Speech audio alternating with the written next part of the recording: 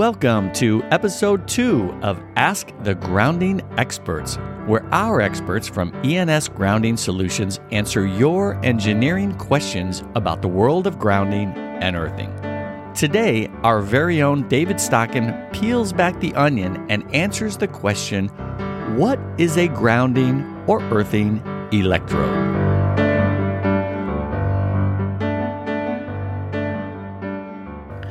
All right, so that's a great question. What is a grounding or earthing electrode? Well, technically, it's any connection to the earth, electrical connection to the earth, I should be clear, whether it's intentional or not. But traditionally, we like to think of them more in lines of like a ground rod. So classically, we would install a long metal object, and it's often covered with a copper coating. That copper coating is there primarily for corrosion reasons, not necessarily for electrical reasons. But we drive those rods into the ground, and we have various rules for how these electrodes should be installed, depths and distances and lengths, etc., etc. That is the classic, the earth rod, the ground rod. That's the classic understanding of a grounding electrode. But there are many other ones that are out there. And one of the primary ones that we're utilizing all the time is our concrete foundations in our building. It's probably the actual biggest and most used electrode out there in the world right now is actually our foundations. So our footings, our slabs are oftentimes are filled with steel rebar inside of them. And that steel rebar can provide a very effective grounding mechanism. They are often very deep, they're long, they're vast, they have lots of contact with the earth. There's, again, a series of rules. Obviously, the actual thing that's conductive is the steel. So you have to have a connection to that steel in order to utilize this. The steel then passes through the concrete. So if you have a vapor barrier, this is a plastic barrier to prevent moisture from entering into the building. You could imagine a basement, for example, might be surrounded by a plastic vapor barrier in order to prevent water from seeping in and flooding the basement. Well, if you have that, then obviously that won't count, right? You've prevented the electricity. Any electricity that might go down the steel rebar to the concrete would then hit a piece of plastic and would not be able to dissipate out into the earth. And again, one of our primary goals, and we've talked about this in other videos if you watch the other ones, we free an electron from its orbit. That electricity wants to, from the orbit of an atom, those electrons want to get back to an atom. Where do we have a lot of atoms? The earth. So they use our grounding system to find their way back to an atom in the earth. And if we block those with a piece of plastic or sheeting or something, then it's no longer an effective electrode.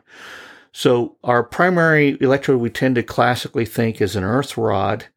The next one that we tend to use the most in our systems are actually concrete encased electrodes, or our footings, slabs, rebar.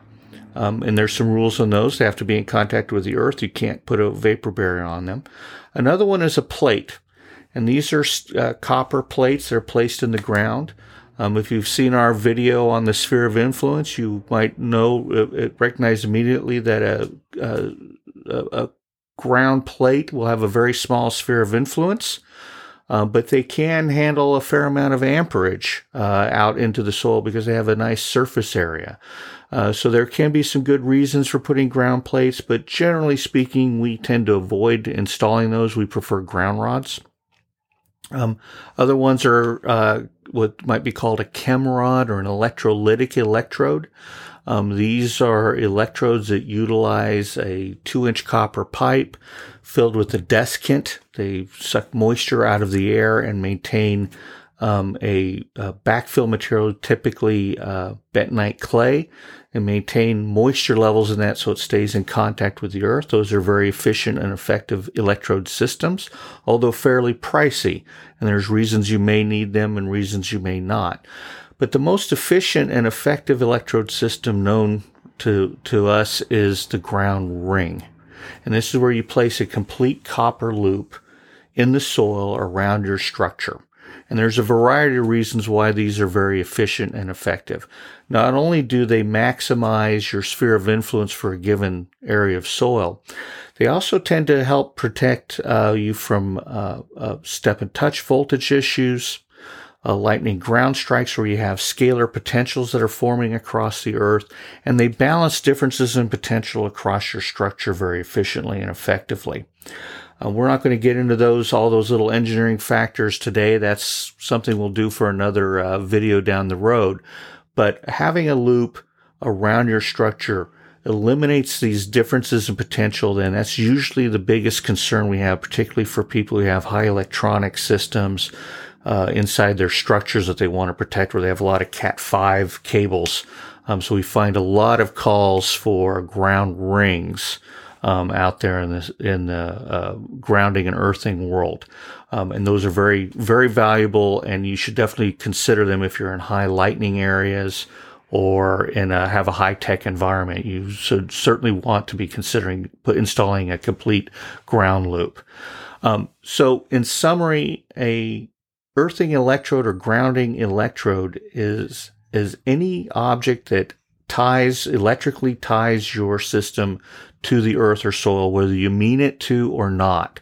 For example, fence posts could be an electrode that's tying you to the ground. You may not even realize it's doing it, but it is. Those connections to the earth, we have vital reasons to have them. And then on the other side of the equation, sometimes we don't really need them so much on another equation, but that's another topic for a different video. But I'll leave you with this. What is the grounding electrode for the International Space Station? Right? And yet it's full of electronics and it works just fine. So we have reasons to have earthing and grounding electrodes, and then we have reasons we don't need them all at the same time. And understanding those differences of why you need them and why you don't need them is vital, particularly at the electrical engineering level. You certainly need to have a good understanding of what their purposes are, which is primarily ground faults, to eliminate ground faults, but mostly objectionable currents, transients, and harmonics. So that's a brief summary of grounding electrodes. Thank you very much. Thanks so much for listening.